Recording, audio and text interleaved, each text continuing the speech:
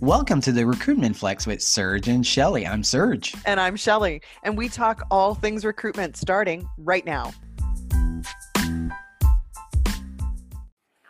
Welcome to another week of the Recruitment Flex. I'm Serge and joined with Shelley Billinghurst. I get the opportunity here to introduce our guest today, someone I've been looking forward to talking to. We have Alex Murphy, CEO of JobSync. Alex, welcome to the show.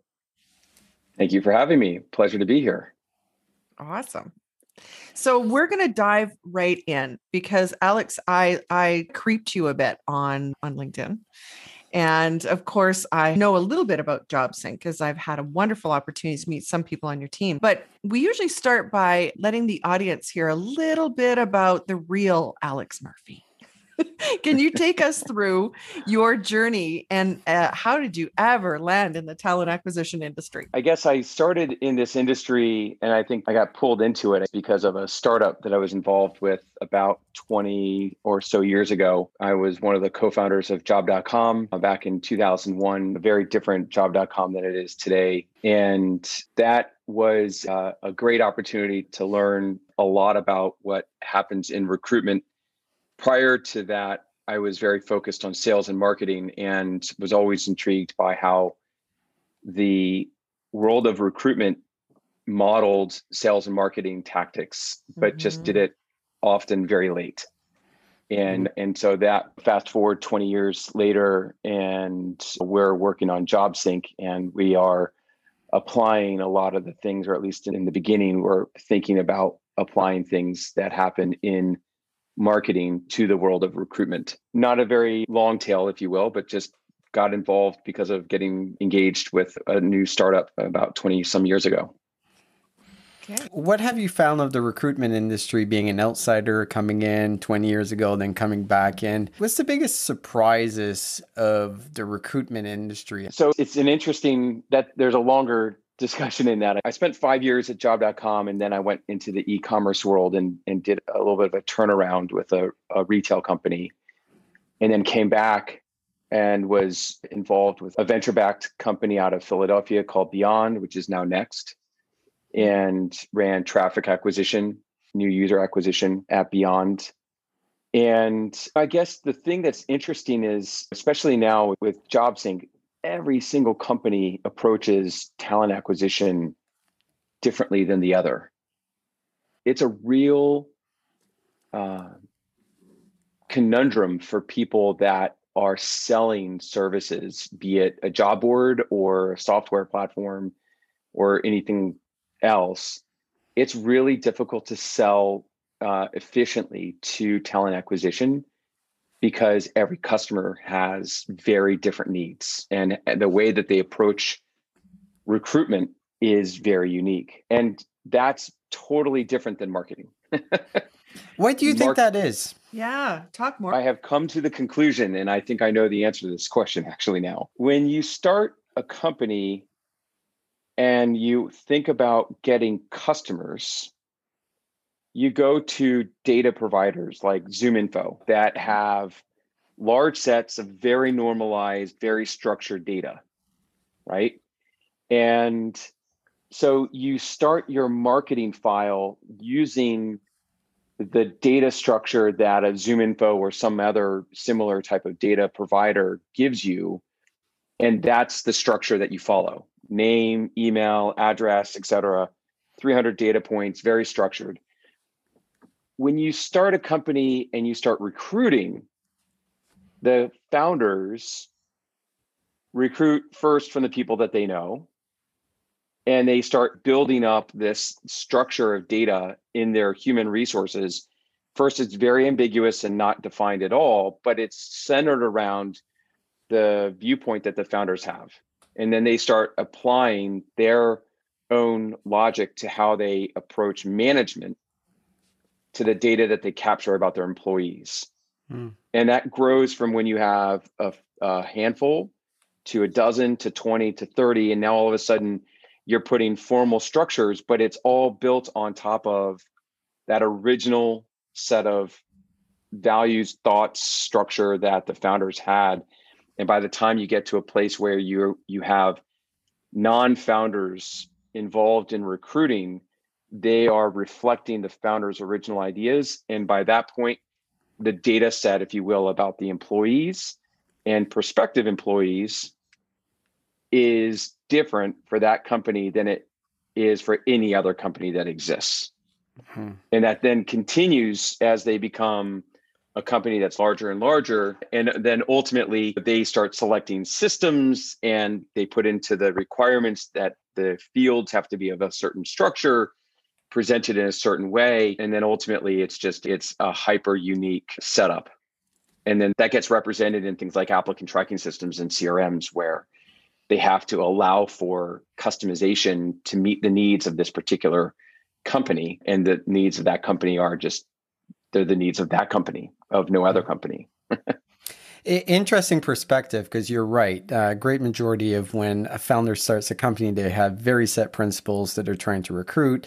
And that usually works well until they get to 20 recruits. They get to the point they either get funding, now they need to get to 40, 80, doubling every year. The principles have changed and how you approach recruitment changed dramatically. A culture with 20 employees is not going to be the same culture as 100 employees and the systems just got complex. And that's what's interesting about JobSync. Where does JobSync really fit in? What problem are you trying to fix in the industry, and what your approach to the market is? Yeah, I'm going to back up a little bit and just say what the original idea was versus today's idea, if you will, as we evolve and react to our customers' needs, wants, desires, if you will. The original thesis, and this still holds true, it tends to be the leading reason why people start to work with us. But the original thesis was really around addressing really poor conversion rates from your recruitment advertising. But depending upon whose data you're looking at, I could use Appcast as a great one, I think. The conversion rate of people that start the process of trying to apply for a job when they find that job on a job site like Indeed or any other job site, and ultimately when they are going to apply on an ATS, the conversion rate is 5%. And if you were a marketer and you said our conversion rates are 5%, the marketer would be fired, because that's really bad. A low end reasonable number really is 20%. 1 in 5 people that have searched, right? That means they're very engaged. They're called, the marketer's term, they're in market. They've reviewed the job listing, right? This long form hyper emphasis on text. And they've said, I want to apply. And they click that apply on company website button. And 1 out of 20 actually apply. That's awful. And so we wanted to solve for that. And we do. When we engage with a company like ZipRecruiter or Indeed or Facebook, and we have the application happen on the job site rather than on the ATS, the conversion rates are more like 20, 30, 40%, not 5%. What's interesting is that as time has gone on, that removal of friction from the application process has also removed friction and time wasted for recruiters. We actually won an award from Nucleus Research last year. We were part of their 2020 ROI Awards because we help companies remove 10 hours of manual time from a recruiter's week, and that they can then use to talk to and engage with candidates instead. And that removal of wasted time has really transformed what we're doing as a company. And we really are bringing together the various systems that companies use. So the average enterprise organization has more than 12 different systems they use for recruiting. And most of that data is locked in those systems. And it's not actionable. It's not cross-referenceable between the systems. And we're building these connections between those systems so that the data can flow in an automated way, so that the data can then be enabled and enable things to happen within the organization and help those recruiters get out of being Excel jockeys and instead can actually engage in the data, doing the tasks that they were hired for, which is to engage with candidates. So I want to talk a little bit more about this, what kind of spurred the action into your ROI awards. Do you have a story, or you don't have to name names, or you can name names, But tell us what they went from and to once they started using JobSync, what was happening and what is now happening. Because I'm trying to think, getting that much time back in my day sounds like an awfully big promise. How did it happen, Alex? How does it happen? So the funny part about the story about the award is that we actually had submitted because we thought that the impact we had on recruitment advertising was so huge that it would be an easy thing to measure. And Nucleus is a research company, right? They're an analyst. Mm-hmm. So we thought, go in, look at the ROI on the recruitment and advertising spend. And so as they dug deeper, what they found was actually the bigger ROI was actually in the reduction of time spent managing applications. Because previously, the company would receive these applications in by email. We are delivering them directly into their applicant tracking system. The recruiter's able to interact with that candidate in the ATS in real time. As soon as the candidate hits apply, the applicant's data is in the ATS within 3 seconds. And because they didn't have to manage it out of the email, they didn't have to sort within email, all of a sudden they can advance the candidates, and they have a process improvement that's just very discrete and measurable. Whereas measuring the impact on recruitment and advertising is actually a little bit more nebulous and difficult, because what was happening last week with your ad spend is different than what's happening this week, because the market has changed. The jobs themselves have changed. Mm-hmm. But what the recruiters are spending their time on, right, that's very clear and very discrete. So they gave us the award for something we didn't even really realize that we didn't fully understand or appreciate what it was that we were doing, which is cool for sure. As far as what was happening before, like I said, the candidate would submit the application, let's say on Indeed, and it would show up in their inbox. And so the recruiter was manually posting jobs on Indeed so that they could use Indeed Apply so that they would actually get more exposure. So manually posting the jobs, manually dealing with the applications coming into their email, all of that time's gone. Now they wake up in the morning, they log in, and they can see applicants in real time. Got it. Okay. Thank you. I'm now connecting the dots here. Awesome. So, before you jump in, Shelley, just want to dig in deeper on that. So most ATS now have the Indeed Apply or LinkedIn Apply as part of the functionality. How has that changed your business? So I will say it like this. I think there are a lot of ATSs that have them. I'm not sure that I would go with most. Okay, fair enough. And then there are different variations of the theme. A lot of companies have screening questions for their job postings, and that applicant tracking system may or may not have integrated the ability to host screening questions within Indeed Apply. But you think about it, there's this spectrum of how that works. And I would say that there's this thing called Easy Apply, right? Which is like name, email, and a CV. Mm-hmm. And then there's actually something that's a little bit higher level, which we would refer to really as being a full native application experience, meaning the screening questions, the knockout questions in the state's EEO types of questions, any type of terms, e-signature, that type of thing, having that entire application happen on the job site has a radical impact on actual completed applications, right? As opposed to a lead. That's just it's a very different outcome. And so what we do that is fairly unique and distinct is we capture all of the requirements for job posting in terms of what needs to be presented to the candidate, what the questions are, what the available answers are, the order in which that is presented. And we can represent that on a number of different job sites so that the candidate experience is virtually the same, whether they apply on Indeed or they apply on the ATS. And that helps ensure that you are creating this uniform application experience, which then means that you are in compliance in the states. As an example, in order to be compliant for OFCCP, the application experience has to be virtually the same. You can't have a different experience for women and men, as an example. That means that you need to present virtually the same way everywhere that you take an application in. I'll say on the enterprise level, right, very few enterprise ATSs integrate and support Indeed Apply. That's really where our bread and butter is.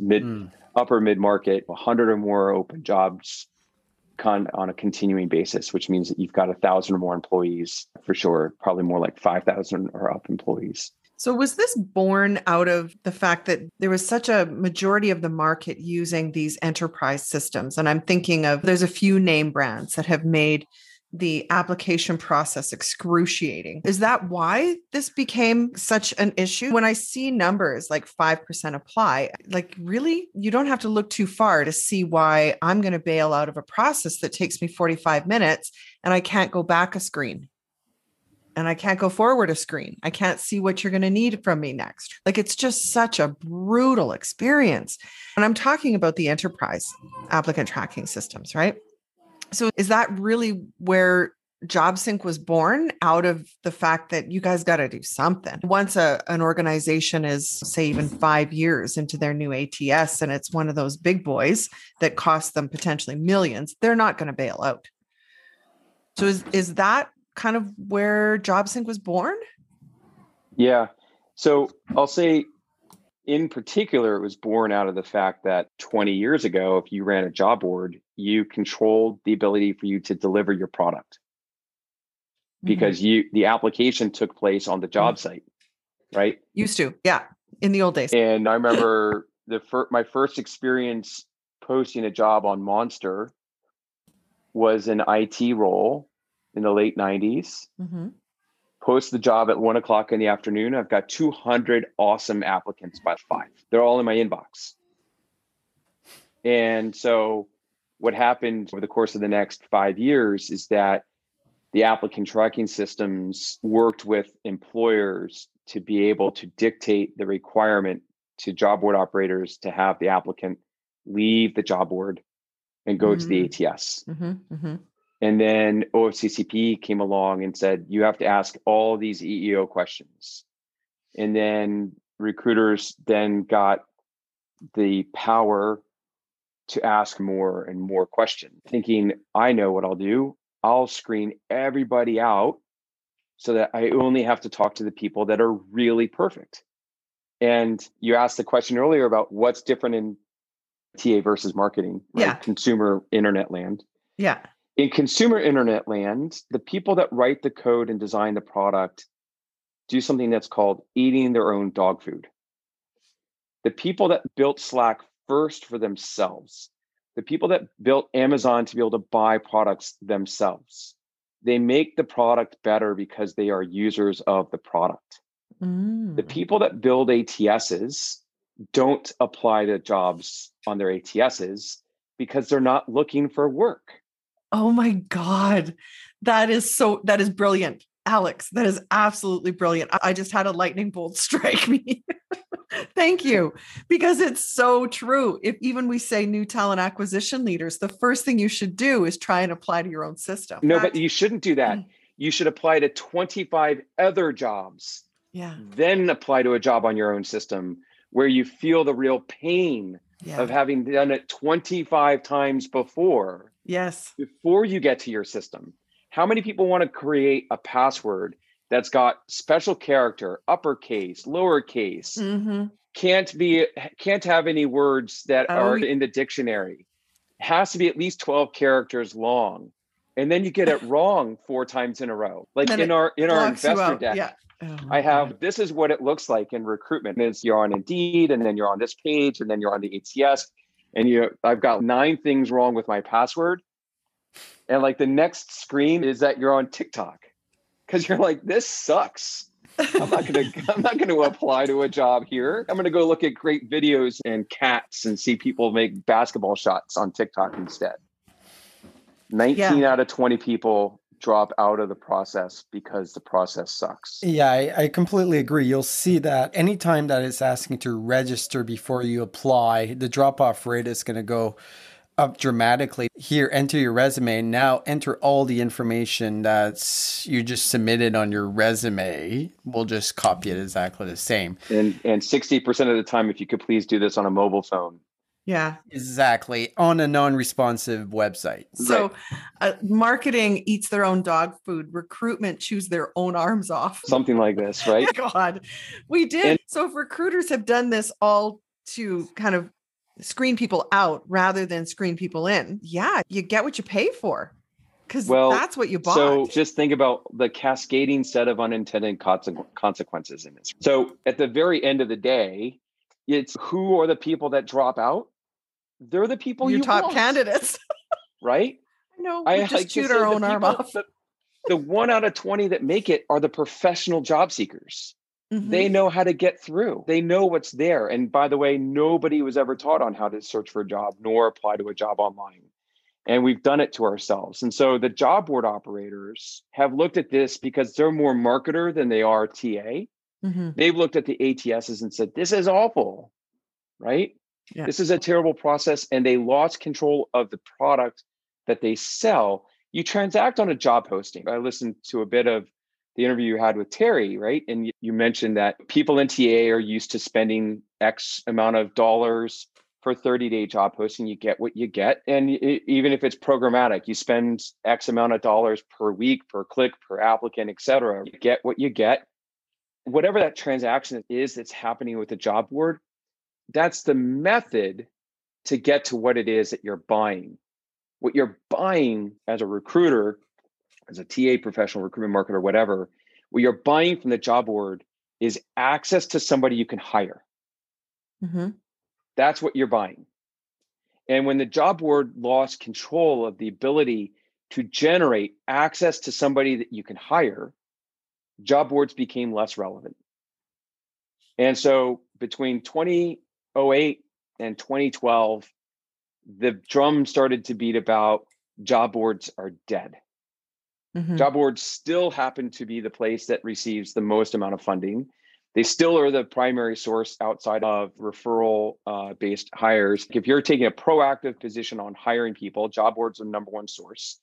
For all of those people that think that their career site is actually the number one source of hires, sorry, people found your career site because of job boards. The job board lost control of the ability to generate applicants. Our team is very heavily job board operator centric, and with a variety of perspectives came at it from that perspective about solving that problem for really starting in the early days for job boards. But what we've realized is that, in fact, it's actually a much, much bigger problem for the employer. Mm-hmm. Because you fast forward to today, everybody is in dire straits to find more applicants because they don't have enough applicants in order to fill their open recs. And while that affects job boards to a degree, what's ironic is that you now have job boards like Indeed and ZipRecruiter and so forth having their greatest months ever from a revenue perspective in a shortage of candidates. And why? Because they charge more, because it's a marketplace. So mm-hmm. Supply, demand, what happens if supply goes down, demand goes up, price goes up? That's very much the situation that we're in today. So I love how you've morphed over the years based on either what your clients are looking for, and the industry is changing quickly. What's your vision in the next few years for JobSync? Do you have anything you can reveal? Sure. I think what we are very focused on is how to bring speed into the marketplace. So speed in terms of getting jobs up, mm-hmm. getting applicants into recruiters' hands, in terms of bringing together partnerships where we can enable faster contact. There are a number of these things that happen today.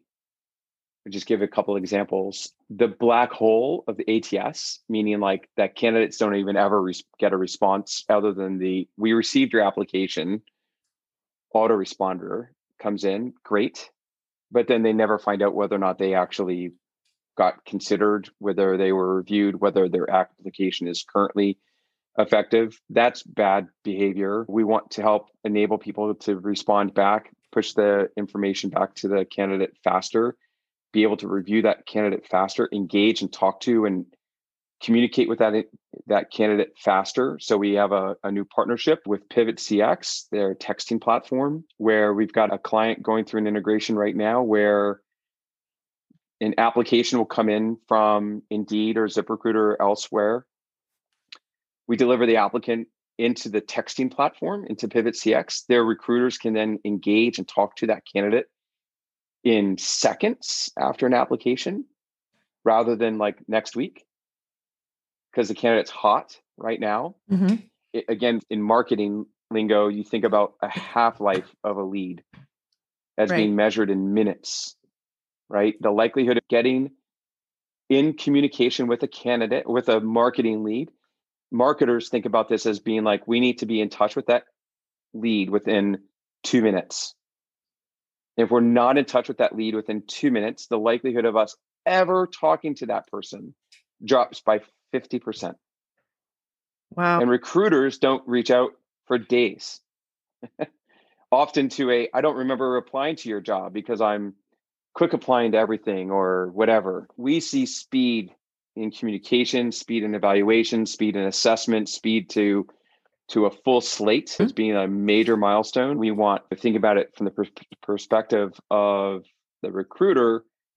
I want a full slate of applicants that are, this is a David Bernsteinism, interested and interesting and capable of doing the work. Yes. Right? That they are interesting to us. They are available for work right now. We are interested in them. Can we get to a full slate of candidates that fit that criteria? How fast can we get to them? Can we get there in a day? Can we get there in 3 days? Can we reduce our time to slate by 50%, whatever it is today, and be even more radical than that? Bring it down to a 90% reduction in time. We were talking about this a couple shows back as far as just the experience of recruiters. And if we think about recruiters, we're talking about HR people as well that will still wait 30 days before they actually start reaching out to candidates. They'll wait till the posting is done. Then they'll start calling candidates. Like you've said, basically, if you're waiting in this market, you're screwed in so many ways because those candidates are going to be gone. So that's a behavior on the recruitment side that I think we have no choice to move a lot quicker than we've had in the past. And using the marketing principles, you're not getting a hold of them. Maybe it's not 5 minutes like marketing, but within the same day, you're probably never going to talk to them, or how engaged they will when they talk to you is going to change dramatically.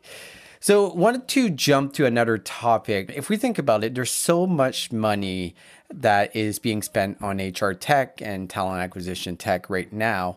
You being on the inside, what do you see? What are the trends coming up in talent acquisition tech for the next little while? I think that there are a number of companies that have made a hard push to try to build all-in-one systems, and that doesn't seem to meet what most customers want. Most customers want something that's much more specialty oriented. So I love the Talent Tech Labs ecosystem bubble chart, right? It's like 36, 38 different categories. They track 2,500 different technology solutions that are going concerns with either material revenue or having raised material money. And I think there's going to be more of that because most of those solutions come from a place where somebody had an itch that they wanted to go scratch. And the cost to start a new company, it goes less and less. And as the cost to start a company goes down and the identity of problems not solved goes up, then that just is an invitation for more and more new companies. And then that fuels more and more consolidation, right? Because with more small players getting a little bit of traction, selling to 3, 5, 10 customers, getting to 20 and 50 and 100 and 500 customers is much more difficult. So you bring together, well, we've got 10, you've got 10, they've got 10, let's get together and have 30, right? And be a more complete solution. And take the 3 businesses that we've started that maybe are just individual features, and we start to build a suite. And so then you start to see more things that kind of grow and grow in terms of their offering. I just think that's going to happen at an accelerated rate.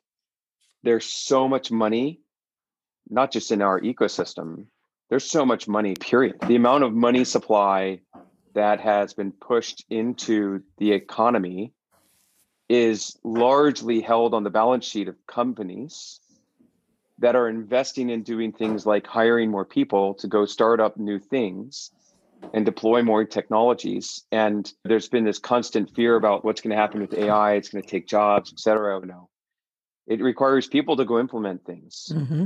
Mm-hmm. And so more people are needed in order to bring forth the vision that all of these companies have to go do more things.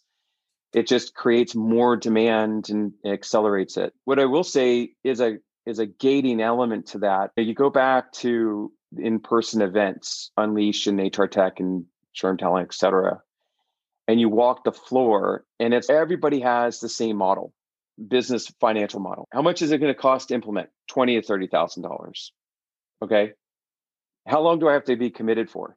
2 to 3 years. Okay. How much is it per year? $50,000. It doesn't matter if they sell shoes or widgets or hair ties. It's like $50,000 a year, every year, and you're committed for multiple years. So the buyer has 12 systems that are each $50,000 a year or more, and they have to make these decisions. I say it's gating because like they can't make that call on their own. They have to engage their CFO. They have to engage other stakeholders. And I will be interested to see if what we're doing takes hold more. Our implementation fee is $1,000 or less, and your commitment is 30 days because we want to earn your business every month, and it starts at $200. We want to make the ability for you to say yes to work with us be the easiest thing that you do this month.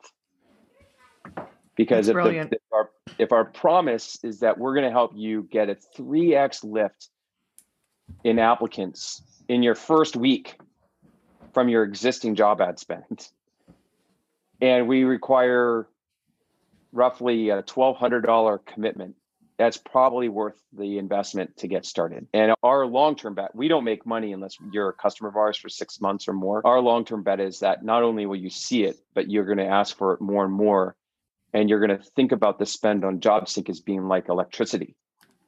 Neither one of you thought about whether or not the ROI would be worth it when you turned the power on for your computer this morning, did you? No. That was worth it. Yeah. The ROI on the electric bill is always worth it. And the ROI for JobSync is always worth it. So tell us then, how can audience members find you? Where do they need to look? Can they reach out to you? They need to go talk to Mr. California, Mr. Steven Seagal of Talent Acquisition is always open. But so come to our website, which is jobsync.io. Mm-hmm. And you can schedule a call with us there. You can reach out to me on LinkedIn. I'm easily found at linkedin.com/amurphy59, or just look up Alex Murphy JobSync. Mm-hmm. Be careful. There are a lot of Alex Murphys out there, including RoboCop and lots of rugby players. Yeah, I noticed that too. Yeah, we're a common bunch is probably the easiest way to put it.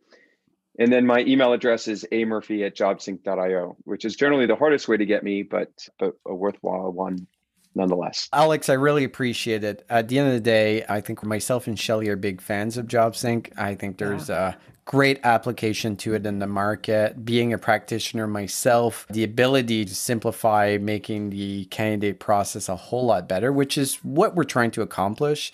At the end of the day, I just want more qualified candidates, and how I get there, I don't really care. I'm looking for the best, cheapest way to give that experience so I get more candidates. So Alex, a pleasure. Thank you so much for coming on. Thank you. Appreciate you having me.